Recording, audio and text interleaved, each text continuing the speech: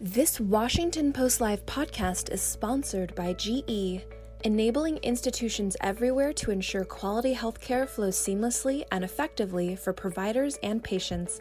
That's intelligently efficient. You're listening to a podcast from Washington Post Live, bringing the Post's newsroom to life on stage. Experts and innovators join the Post to discuss how artificial intelligence is transforming medical care as we know it, including in the fight against COVID-19. Let's listen.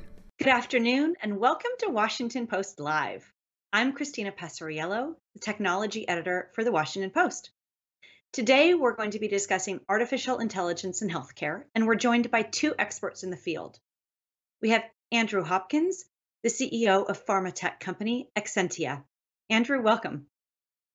Absolute pleasure to be here today, Christine.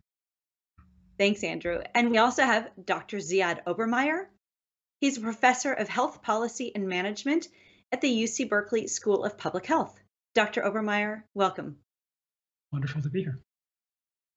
Thank you both for joining us this afternoon. So, Andrew, let's start off with you. At Exscientia, you use artificial intelligence to help efficiently discover new medicines. Tell us what you think about how the COVID vaccines have been developed. I actually think it's opened up a huge challenge, a gauntlet it's thrown down for everyone else to think about. I mean, normally when we think about vaccine development and think about drug development, it takes place in the order of decades. One of the things we've been driven by is how to reduce that discovery period, which is usually 5 years. And in fact, what we've done now in sort of 6 examples have already driven that down to around 12 months. And I think what we've seen actually by this combination of effort to want to change the processes, the paradigms, is that we see now that actually there is a new possibility. Actually, what is now being possible with reducing the timelines. And we've done this for COVID because of a huge emergency, but every patient deserves urgency. So one of the challenges I think we now face and how we even think about our own company is how then do we do this, not just for the urgency of vaccines, which actually scientifically is a very well-known antigen to aim after, but actually how do we do this for all drugs? And that's where the real challenge is. And that's where actually we focus ourselves as a company to take on that challenge. So I think actually it's going to be a watershed in how we think about efficiency and productivity now that we've seen that science can deliver. So tell us a little bit just about how that works. How are you applying artificial intelligence to developing new therapeutics? So the way we think about it is that drugs are precision engineered technology. Every atom, how they connect together to make up that molecule, determines its future success or failure. You know, whether or not it's going to be a safe, efficacious medicine or whether or not it could have sort of side effects. But actually, how we then define and decide where those atoms reside, how that design is a result of potentially billions of different design decisions. And this is where the challenge actually comes from. It's because we're exploring such a large, high-dimensional space that actually often pharmaceutical companies need to make thousands of molecules to work their way through that path of their initial sort of starting points to the optimized precision engineered drug. Where we now find in that artificial intelligence makes a huge difference is actually if we let the AI do the design and do the selection, because actually it's far more efficient at searching that high dimensionality space within such a sparse sort of set of data we have. This is where AI now is really helping us, actually move projects far faster because we're making better decisions, and that results in actually doing fewer experiments, making fewer compounds, significantly fewer. What we've seen so far is about 80% fewer compared to the industry average. And that then leads into all sorts of implications then for increased speed and also much better economics and hopefully reduced costs as well. And you mentioned that all diseases and all illnesses should benefit from the kind of fast development that we've seen for the COVID vaccines. Can you give us an example of a different kind of illness where you've seen the development of a cure go extremely slowly and where you feel like artificial intelligence could play a big role in accelerating that? So I believe that every patient for every disease actually needs to benefit from these technologies. So the way we design our technology actually is to be agnostic. It doesn't matter which type of disease or actually which type of drug target. Actually, as long as we have data to drive the algorithms, we can therefore think about how we can apply these technologies to it. So if I give an example, so of many of the diseases we're working on, whether from psychiatry to immunology, we are seeing that early stage drug discovery can take, on average about 5 years to run a project, to explore this space and find out precision medicine. And now we're at a stage now we've got the AI we've used to discover 6 new prototype drugs, which are in either phase 1 or preclinical safety testing. And each one of those projects we now found out on average only took us 12 months, significantly faster when we've seen previously. And we see this now as a way, if we look at our own portfolio, that internally we think about immunology and oncology, but actually with our collaborations, that ranges from neuroscience to diseases of the developing world. A new collaboration we recently set up with the Gates Foundation. So what we find there is that we ultimately believe that the patient should be impatient. But actually, we need to think about a new framework now where it becomes a right how we start to then transfer an idea from the university, that new knowledge, into a new medicine as soon as possible. And I'll give you an example. There's been some wonderful work looking at the success of NIH grants over the past so many decades. And what's surprising, it can take sometimes about 30 years from the initial germination of an idea in academia, in universities, to actually becoming an FDA-approved drug. And 12 to 15 of those years, take place being developed inside a pharmaceutical company, around 5 years in discovery, around maybe 10 years in clinical development. But actually, because of the expense of that initial investment, it actually takes another 10 to 15 years building up the evidence inside academia for us to begin even to start a project. So therefore, if we can lower the economic barriers, we can therefore bring in far new medicines quicker to the clinic. And that's actually one of our driving forces. How do we lower those barriers so we can bring innovation to the clinic quicker? And Ziad, Andrew mentioned that everybody should have access to all kinds of medicines. But what we've seen with COVID is obviously that certain minority communities are really affected disproportionately by COVID. How are you thinking about that, and how are you thinking about the role of AI and bias in both who's been affected by COVID, and also in terms of the vaccine rollout? Yeah, I think as Andrew mentioned, COVID has really highlighted, a lot of highs and a lot of wonderful things about our medical system. The fact that we have a vaccine for a disease that we hadn't heard about a year ago is just an amazing triumph of science. And I think that that's the kind of thing that benefits everyone. It benefits rich and poor alike. And at the same time, COVID has also highlighted all of the ugly things about our healthcare system, which we've seen primarily in what happens after we develop the vaccine. So then who gets the vaccine? Before the vaccine was available, who was getting treatment for COVID? Which hospitals were getting federal aid for COVID? I think a lot of the highs and lows are both there if we're looking in COVID. And so I think that one of the focuses of my research is how to design algorithms so that not only do the resources get to people who need them, but it's done with attention to these deep socioeconomic and ethnic divides in our society. I'll just give you one quick example of why that kind of the data and the approach is so important. All of our information, all of the intelligence that we have about the epidemic comes from number of cases, number of deaths. So that's the thing that everyone is checking on everyone's dashboard and on all these websites every day. But notice that depends on someone having access to testing for COVID. And so think about someone in a poor neighborhood without a primary care doctor versus someone who has insurance, who has easy access to testing. Even though those people might have very similar likelihoods of getting COVID, one is more likely to be tested. And so we're more likely to see the epidemic in some places than others. So we really need to pay attention to those kinds of disparities, not just in treatment, but also in data when we're thinking about how to design solutions. That's really interesting. How does that extend beyond the US's borders? For instance, in Africa, there have been reports that the outbreaks of coronavirus there have not been as great as what was potentially anticipated. Is some of that just due to the data collection? Yeah, I think it's certainly in part due to that, because I think the only way we see COVID is if we have tests for COVID, and so in places without tests, we're just not going to see it, even if it's very present. That said, I think that doesn't explain all of the differences across countries, and I think these huge differences across countries, but even across U.S. states, some with very aggressive lockdown policies, others without, some with high cases, some with low cases.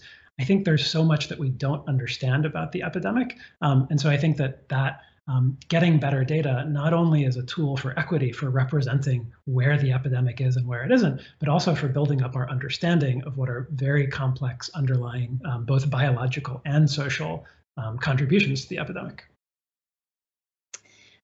Andrew, there have been people from Elon Musk to Andrew Hawkins who've said that, have warned about the dangers of artificial intelligence. Can you give us your perspective on what you see the potential in it being, and how would you sort of defend against those, darker, more ominous warnings around artificial intelligence? So from our point of view, what we're seeing day to day now, we are seeing that it's got a huge potential to transform this industry, not this industry, many others, but I'm speaking from a biotech pharma perspective.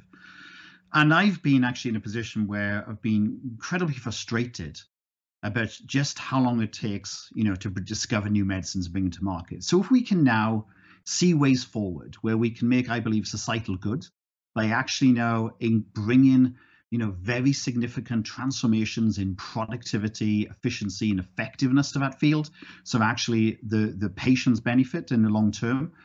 For me, actually, that is an allied good. The really important element about this as well is that it's not just AI by itself. We call our system Centaur because we absolutely recognize that the best productivity and performance is by combining human strategic oversight and expertise in knowing what questions to ask and setting the problems, and actually using the AI for the sort of tactical heavy lifting so we can actually then use it to find the answers quicker. And Ziad, what do you think about these the idea that the federal government should be regulating AI, and how do you think that would change some of the issues that we're seeing around bias and artificial intelligence? Yeah, it's a great question. I first wanted to agree with Andrew's point. I think that criticisms are a little bit like saying hammers are dangerous. And it's true, hammers can be very dangerous, but hammers can also be used for lots of really wonderful things like building a house. And so I think Andrew is totally right to put the focus on what are the humans doing with the algorithm rather than kind of trying to make value judgments about what is fundamentally just a tool. And so, germane to that is the question of regulation. So in a lot of our work, what we found is that there is substantial amounts of racial bias in algorithms that are actually very widespread in the healthcare system that nobody caught. The companies and academic groups that are making the algorithms didn't catch it. The hospitals, many of them nonprofit, who were buying and using the algorithms didn't catch it. The patients and doctors who were at the front lines didn't catch it. And so that's the kind of thing that certainly suggests a role for regulation. When you have problems that nobody is catching that go out into the world and do harm, it's certainly a case where regulation can have a positive impact. At the same time, regulation is never going to get ahead of the many creative and potentially dangerous uses that people are going to put algorithms towards. And so I think it's both regulation, but also building up the data resources for people who want to study algorithms to do that in a transparent and rigorous way. Let's go to an audience question for a moment. We have viewer Linda Duffy from Maine who writes in with this question.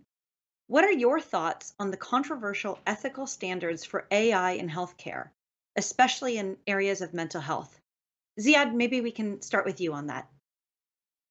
Yeah, I think mental health is certainly an important area, and it's just one of many areas where lots of people are starting to apply algorithms for diagnosis to target treatment. And I think just stepping back, and mental health is a great example, we really need algorithms to help. Mental illness is dramatically underdiagnosed, it's misdiagnosed, it manifests as back pain or other kinds of pain. Humans aren't great at diagnosing it. And so this is clearly a case where we want algorithms to help humans do their job in the healthcare system and in diagnosing and treating disease. At the same time, I think there's a lot of there's so much activity in this area that it can be very hard to tell apart what is working, what is fundamentally doing the job that we want it to do, and what isn't. The nice thing in health, at least, is that we have a playbook for evaluating new technologies.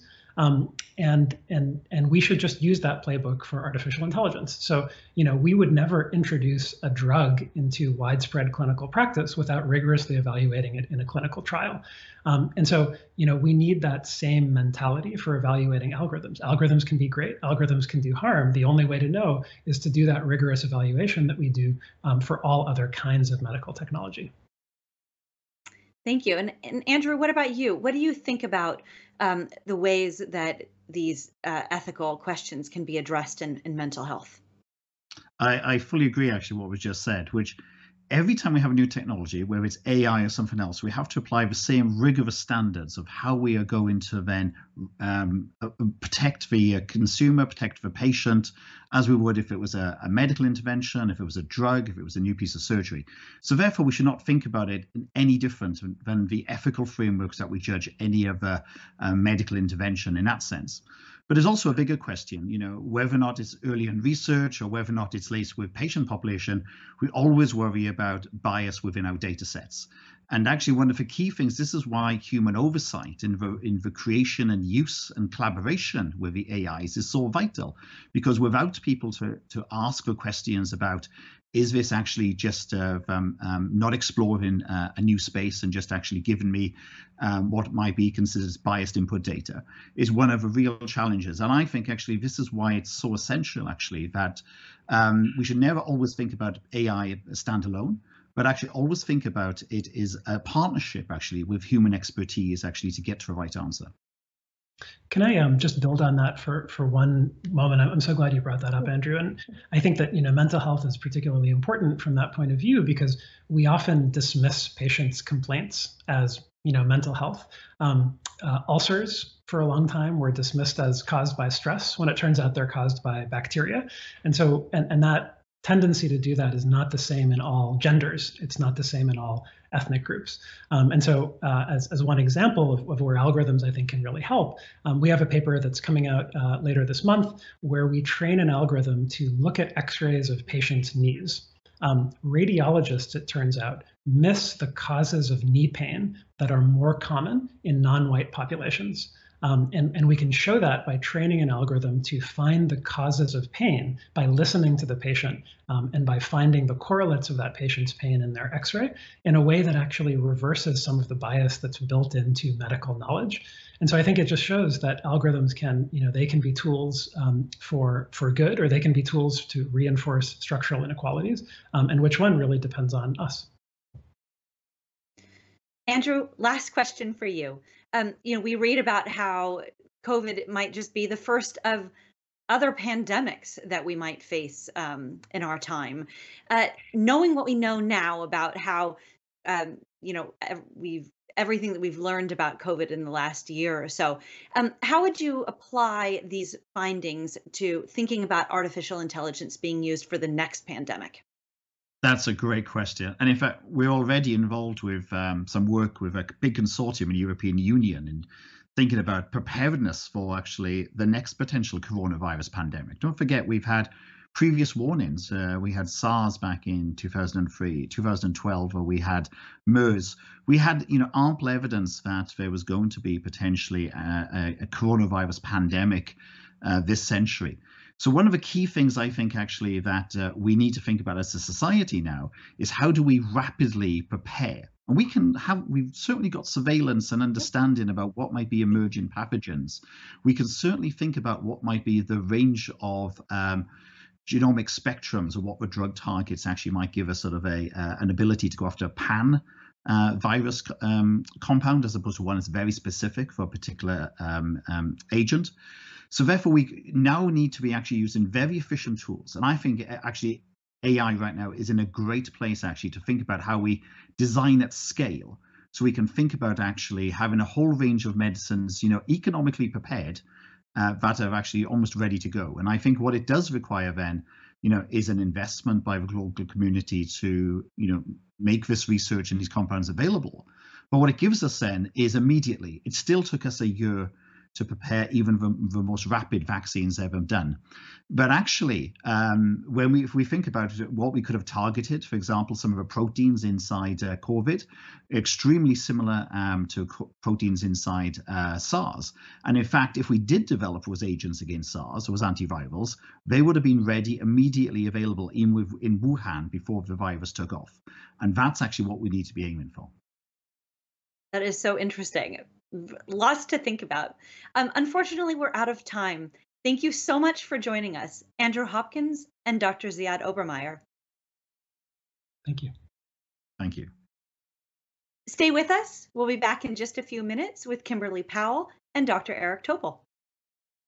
The following segment was produced and paid for by a Washington Post Live event sponsor. The Washington Post newsroom was not involved in the production of this content. Good afternoon. My name is Mikey Kay, and I'm delighted to be joined by Everett Cunningham, GE Healthcare's US President and CEO, and Dr. Rachel Kalka, Chief Research Informatics Officer at UC Davis School of Medicine Health System, to discuss how AI, or artificial intelligence, is helping reimagine hospitals today and in the future. Everett, I'll come to you first. Hospitals and providers are using AI today to maximize efficiency and minimize staff burnout while improving care for a growing number of patients. How did artificial intelligence come to play such a key role in healthcare? Yeah, thanks, Mikey. AI is definitely playing a huge role in managing the explosion of data in healthcare. And GE, we wanted to take more of a formal way of looking at that. We actually did a study with MIT, and we asked clinicians in the US and UK what role AI was playing. And over 3/4 of those physicians said that AI was better used in the prediction of the treatment of disease states. And not only was AI used in the treatment of disease states, but AI was used to better collaborate with their peers, with other clinicians. And AI actually reduced the burden of administrative work that they had to do. That was pre-COVID, pre-pandemic. And what we're seeing across our travels is we're seeing that COVID-19 is accelerating the use of AI in many health systems across the United States and UK. It's amazing the explosion of AI. Dr. Kalka, let me come to you. I mean, healthcare by its very nature is a very personal matter, and there's concern in some areas that artificial intelligence means losing the personal touch. But there are others that would say that AI actually, because it improves efficiency, it can make healthcare more personal as it frees up doctors to spend more time with patients. What is the right balance? Yeah, it's a really important question. There is no doubt that AI has an impact on personal touch. And the way in which it has that input, it's really dependent upon how you design and develop and keep the end user in mind of who's going to use that technology. It can both enhance that personal touch as well as harm it, depending upon how you actually build the AI.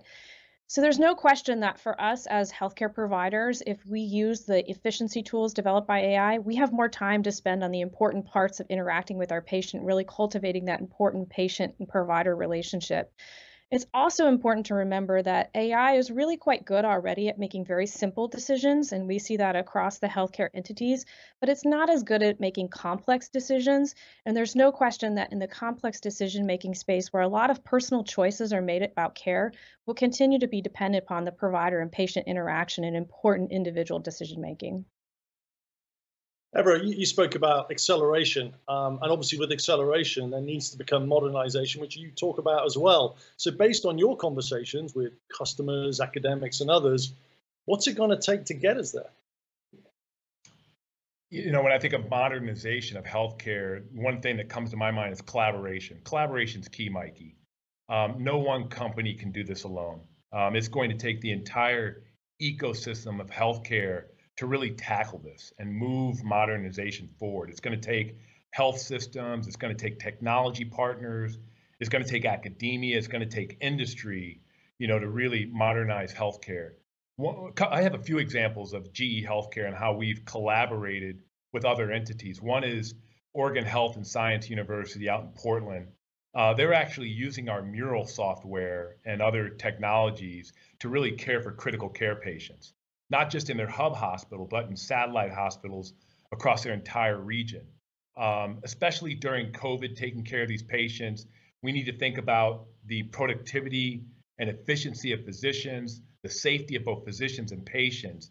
And what Mural has done is it's allowed to care for critical care patients in a bunker-like setting so the physician, clinician doesn't have to be bedside and still give really good quality care. Another good example is how we're working with Tampa General. They're using another tool of ours called Command Center. They've rebranded it. They've called it the Critical Command Center. And I liken this to almost like NASA mission control. And Tampa General's done a great job of looking at metrics like they've lowered patient stay by 1 full day. They've increased bed capacity by 30 beds, and they've lowered overall cost by $40 million. And this is just another tool that we've used with partners all across the US and Canada, not just in digital software, but also in detecting disease states. We're working with health systems in the Midwest and how they're diagnosing collapsed lungs so their physicians can better intubate patients. Again, another way that we're making health systems much more efficient at the way in which they're caring for patients. It's exciting. I think we've got time for one more question. Dr. Calcutt, you spoke about AI in a talk you gave this time last year, which is obviously just before the pandemic, and you were asking whether artificial intelligence is hype or hope. How do you think it has performed during COVID, and how's it changed personally your outlook of the future of artificial intelligence in healthcare? There was no question before the pandemic that there was a tremendous amount of hype and a lot of unrealized potential. I think fundamentally this pandemic has accelerated our adoption and our tolerance, both as providers, as consumers, and as patients for the adoption of these digital type technologies. One of the important things that Everett mentioned, which cannot be overemphasized, is the need for collaboration. Nobody will be able to develop these very impactful tools in their own isolated silo. And so my research team at UCSF was really foundational in the development of some of the technology that he alluded to with regards to the collapsed lung and positioning of breathing tubes. The thing about the going from hype to hope to real implementation was that we were actually able to rapidly adapt those for COVID patients to really reduce the exposure of healthcare personnel to potentially high-risk situations and make care for patients faster, more efficient, and diagnoses quicker. And that's a really important evolution of the step forward. The other space where this has really been impactful is in telehealth. And we were considered essentially at UC Davis a telehealth center of excellence. And we've gone from a portfolio of about 5% pre-pandemic of telehealth visits to over a steady rate of 20% and at the peak 80%. And I think people's tolerance and adoption are rapidly moving forward, and healthcare will never be the same after this. It's very exciting for those of us who work in this space. Everett, we've got 10 seconds. What's your prediction for the future of AI in healthcare? Mikey, it's here to stay. It's making health systems more intelligent. It's helping in patient care, and it's lowering overall cost. To me, that's the trifecta, and AI is here to stay. Sadly, we've got to call it there. Everett, Dr. Calcutt, thanks so much for these fascinating insights. Have a great afternoon. Now back to the Washington Post. And now, back to Washington Post Live. Welcome back to Washington Post Live, where we're discussing artificial intelligence in healthcare. I'm Christina Passariello, the Washington Post technology editor. We're joined by two more experts. We have Kimberly Powell, Executive Vice President of Healthcare at NVIDIA. Kimberly, welcome. Oh, thank you so much. It's a pleasure to be here. And we have Dr. Eric Topol. He's the founder and director of the Scripps Research Translational Institute and Executive Vice President of Scripps Research. Dr. Topol, welcome. Thanks, Christina. Great to be with you, and also Kimberly. Nice to see you, Eric. It's great to have you both with us this afternoon. Dr. Topol, let's start with you.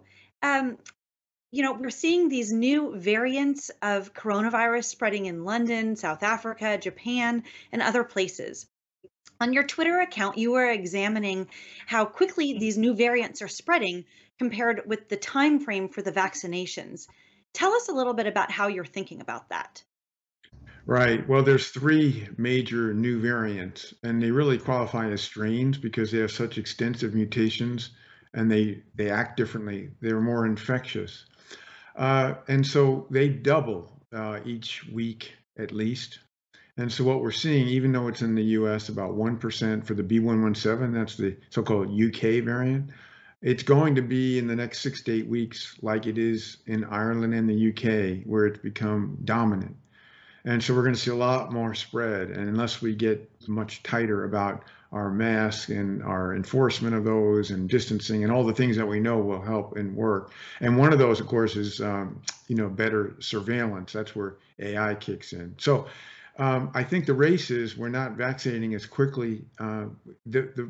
We think these three different new strains, the other one in Brazil, and as you mentioned, South Africa, we think they're going to be sensitive fully or close to fully to the current vaccines. But it's important that we get as fast that vaccination outrunning the virus as much as possible. One day recently we hit 1.2 million Americans got shots, their first shot. If we can get that up to 2 to 3 million a day, then we'll do a really good job of getting ahead of this virus. But we've got to amp it up. Tell us a little bit about how those variants are affecting testing. And to your point, explain a little bit about the role that AI can help play in that as the virus mutates. Right. Well, unfortunately, we're ranked 43rd in the world for genomic surveillance, which is pitiful, really. And so we don't have digital surveillance, better mobility, wastewater, all these different types of surveillance for COVID. This is yet another dimension of it. If we did more sequencing, at least 5% instead of 0.2% is what we're doing right now, we would be ahead of this. There's going to ultimately likely be a US strain because we have so much profound spread in this country. So we do need to get the genomics up there, and hopefully that's going to happen in the weeks ahead. It's definitely shameful how we let this. The only reason we found these new strains, particularly the UK one, is because we were signaled by them, and the UK is certainly one of the leaders in this. So, the work, it requires better supply of reagents, more sequencers, more analytics, and more people. But it can be done, and hopefully we'll see the change. And Kimberly, one of the things that we've seen over the last year is how the coronavirus has accelerated these technological changes in our society that might have taken years otherwise. From your point of view, how has the coronavirus changed NVIDIA's thinking about the role that technology plays in combating disease? Yeah, thanks, Christina. So, if you look at, I can even talk about genomic surveillance for a second, just as Eric was talking about. Just this week, actually, at the JP Morgan Health Conference, we talked about, investor conference, a really wonderful announcement with Oxford Nanopore Technologies. This is an incredible breakthrough in genomic sequencing that is being driven by artificial intelligence. They have genomic sequencers that are in the palm of your hand, and they have AI supercomputers inside so that they can reach the far ends of the earth and still help provide this genomic surveillance that's necessary to catch new strains and really understand what's going on with the virus. And they have this very ultra high throughput sequencing machine that was just announced that uses one of our AI supercomputers to do ultra high throughput, 100 genomes at a time. So their technology and the platform of artificial intelligence allows this single platform of nanopore sequencing to be used across the practice of medicine. It's very applicable in the times like we need right now in COVID epidemiology. They've also developed a COVID-19 test that could be used in place of the PCR test, all the way through to the viral sequencing to understand its mutation and its spread. And now with the recent advances in the AI platform and AI-driven what they call variant calling to discover variants, reaching signal nucleotide accuracy of the 99.9%, they're going to have breakthroughs in human genetics and in cancer genetics. So this is an example just to kind of reiterate the importance of what Eric said. Sequencers in the price range now of $1,000. So the accessibility of genomic surveillance now becoming more and more, only because of artificial intelligence. The other point I'll make to your question as well is, there's a phenomenon in the drug discovery industry called Eroom's law. It's the reverse of Moore's law, and unfortunately, it's the exponential decline in our R&D efficiency of drug discovery. And this has been a phenomenon that has described the industry for decades.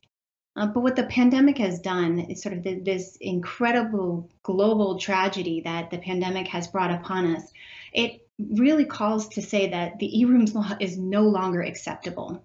And frankly, the entire drug discovery industry is well understanding this, that what we were able to achieve with warp speed is phenomenal, and it will forever change the drug discovery industry. And what NVIDIA does with all of the ecosystem partners in a joint effort of technology, people, the practice of medicine, is to really think about using computing, accelerated computing, as well as artificial intelligence to really do warp speed drug discovery now and forever. This unfortunate pandemic, we've got to get beyond it, but it won't be our last.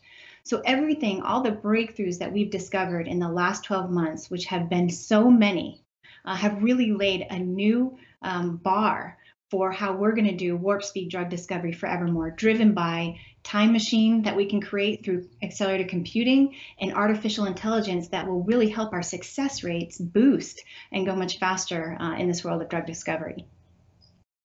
I mean, if there's one thing that we know from this past year, it's that time is of the essence in so many of these, with so many of these aspects of the pandemic. Eric, you mentioned how the next 6 to 8 weeks are going to be so critical with these new variants, these mutations. Tell us a little bit about how you're thinking about that time frame when it comes to testing, but also hospitalizations and the vaccinations. Lay out a little bit about what the data might show us over the next 6 to 8 weeks. Right. Well, if we just keep doing what we're doing, well, as you know, we had over 4,400 deaths yesterday, the worst since the pandemic began here. We also have broken the health system capabilities, particularly the healthcare workforce, but even facilities. When you have patients who are critically ill in the gift shop and conference rooms, or waiting out in the ambulance for hours in the parking lot to get in to be seen, you've already crushed this ability to care for patients. So that's where we are essentially right now. And the point being is that we can get much worse. People, we don't know what the peak is because we're still in the midst of it. And this third surge has been a monster. So the vaccine story, we haven't taken it seriously until recent days. We need to have it 24/7. We need to have it simple. The virus is opportunistic and exponential. We have to be the same. And this whole idea of having phase 1A, B, C, the virus doesn't obey these, and we need to move much faster and just use, for example, things like age as a criteria. We've gotten the healthcare workforce getting closer and closer to getting that group vaccinated, at least with the first dose and soon both doses. So if we move more appropriately with vaccination, if we get the rapid home tests, Kimberly did such a great job of summarizing the sequencers that you could hold in your hand that a smartphone mediated potentially and such low cost and fast. But there are rapid home tests that work similarly that can be done at the cost of less than $5 or less than $1 a day with a five-minute turnaround. And these should have been out in every American household already so that people would know about going to school, about their viral load and whether they're infectious, going to work. Instead, we're relying on these crude things like temperature, which is almost worthless. So we have the technology, we have the analytics, and this is something just hasn't been implemented. We haven't overall been taking this seriously enough. And now it's really the time, because now, unless we take very aggressive action, we're going to see the worst in the next, as you say, Christine, in the next at least month to 2 months, when instead we should be getting containment. And the vaccine, which is working extraordinarily well in Israel, the most aggressive country, where they've really finally turned this thing around, where they were as in bad shape as we are right now, and they're on the decline, the descent. So we should learn from other places about that. We've got President-elect Biden, who's set to be inaugurated next week. And one of his main announcements on coronavirus is that he's going to be distributing all of the vaccines and not waiting for the second doses to be available. And now the current administration is also taking that tactic. I'd love to hear from both of you what you think about that. Is that the right move? Eric, maybe we can start with you. Oh, I applaud that, because we know that the whole idea that both Pfizer, BioNTech, and Moderna, they've got the production thing in pretty good shape. So the faster we get the first dose in everyone and not hold back half of them, which is tens of millions of doses, and rely on that we're going to be close to the 3-week for Pfizer, 4-week second dose for Moderna. Even if we deviate a week or two or a few from that, it's not a concern. The main concern is getting the vaccination out there. And so this should have been done from the beginning. And why there was this crazy idea of holding back half the doses never made sense. And Kimberly, what about you? What do you think about this plan to just go ahead and distribute what's now available? I mean, it makes perfect sense to me, not being a healthcare professional, but being a patient and having family members who have been not only infected by the virus, but at very high risk for, detrimental effects from the virus. Absolutely. Getting this out into the public and into every arm that we can. I have small children. They'd love to be in school. How can we protect our teachers, our healthcare workers, our front line defense system? We have so many that need to be protected. We've got to logistically figure this out. Again, I think that with preparation, with using modern day systems, we have all of that. If you think about how Amazon logistically can get packages to my door in a couple of hours, it seems to me that we could target and get shots in arms to the people who need it most. And that Amazon and their platform largely driven by artificial intelligence and technology. We've got to understand that this technology exists, and we've got to use everything in our power to put it in place so that we can reap the benefits of Warp Speed, and we can get past this critical third phase. Kimberly, I mean, testing is such an important component of our understanding of the pandemic. You mentioned earlier about how NVIDIA has developed an AI-based alternative to the traditional testing. Can you tell us a little bit about what that is and how it works? Well, I'll say that our great partner, Oxford Nanopore Technologies, has developed a reagent technology, and their sequencers are able to have an alternative to the testing. And because their platform, the computational platform that does the sequencing, because it is artificial intelligence and it's also software defined, meaning they can make very quick adjustments in the computational platform that now has to react to a new chemistry input that can do this COVID-19 testing. They're able to roll that out, worldwide in a matter of no logistics. It's software defined. It's really like an over-the-air update, sort of like your Tesla car might get a new update. They can also do that to put this capability of being an alternative test for COVID-19. So largely when I talk about our contribution, it's really the contribution of artificial intelligence that can create alternatives for how we can not only test, diagnose, prognose. You mentioned it across the continuum of healthcare delivery to COVID patients. We've made other tremendous progress with folks like collaborating with the National Institutes of Health. Early in the year, we got together to say, what could we do to make a contribution? And they were getting data from around the world to say, how could we use computer tomography, CT scans to potentially be an alternative to testing, a very accurate alternative to testing. It's instantaneous in terms of results. And so we built AI models and put that back into the research community as a potential alternative. So there's really, a multitude of applications that can help aid in not only the testing, but the diagnosis and the forms of treatment, and even predicting the ICU necessity and supplementary oxygen of COVID-19 patients. And these are all AI algorithms that can be now quickly developed and developed globally, because we also created something called a federated learning paradigm, where we can learn from global data without having to share that data. And that was another really critical breakthrough of this year in the technology. So AI algorithms can abound to really deal with a lot of the treacherous, happenings in the treatment of these patients and the overloading of the healthcare system, as Eric mentioned. That's so interesting. Yes, so much has changed, as you pointed out. Let's go to an audience question. I think we have a question from one of our viewers, from Arti Varanasi from Maryland, who asks, the promise of technology in healthcare is undeniable. However, achieving access to healthcare and the supporting technology for all is challenging. What do you see as the role of technology in achieving healthcare access for all? Eric, maybe we can start with you. Well, this is really an exciting area of AI in medicine, and that is giving patients autonomy. So the idea that you can now, through your watch, diagnose atrial fibrillation or heart arrhythmias, that was the first FDA-approved deep learning algorithm 2 years ago.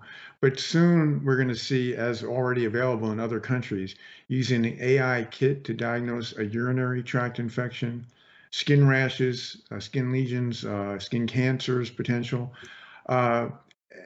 ear infections in children. So these are going to basically be doctorless diagnoses, through algorithms. And then you can consult a doctor if you need, or a nurse for a prescription, for follow-up. So this is one way we're going to improve access, and we need to make this available to everyone, because it decompresses these relatively simple diagnoses are very common. And that decompresses this overburdened health system to deal with the more serious ones. And patients want to have more autonomy. So here, AI, all the things that are common, that are not life-threatening or serious, are eventually going to be moved to this more doctorless style of diagnostics, or if you want to call it, screening. Doctorless diagnostics sounds really interesting. Kimberly, what about you? What do you think is the role of technology in achieving healthcare for all? Yeah, one of the areas we're so excited about, and we've been working with the industry for over a decade, is in medical instruments. If you think about just medical imaging, diagnostic imaging alone, only about 1/3 of the population has access to it. But what's happened as a result of technology and artificial intelligence is we can make instruments cheaper and also AI guided. So you can shrink an ultrasound down to something you can hold in your hand. The sequencer I talked about, you can hold in your hand. An MRI machine that no longer needs a dedicated infrastructure of a room in a hospital, but can be rolled around on wheels and come reach the patient.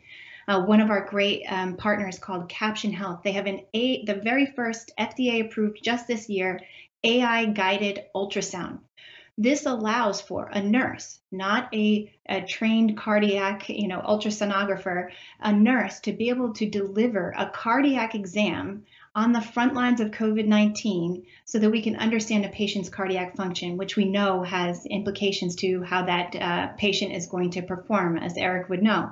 But the fact that we can now have a frontline nurse who has no prior training be able to capture the necessary data so that we can understand more about that patient, these are real breakthroughs. The cost of the instruments will allow them to reach further into the point of care. The AI guided will allow for less highly trained healthcare professionals to deliver, but yet get great value out of these. So medical instruments, to me, is one of the bright lights. It's slightly different than the wearables and the self-diagnostic, but it's really to extend and scale our healthcare workers, as well as the technology, which gives us such great power to understand more about our patients. Kimberly and Eric, we are out of time, but it's been a fascinating discussion. Thank you both so much. I think it gives us a lot of things to think about and hopefully some things to act on in the next several weeks.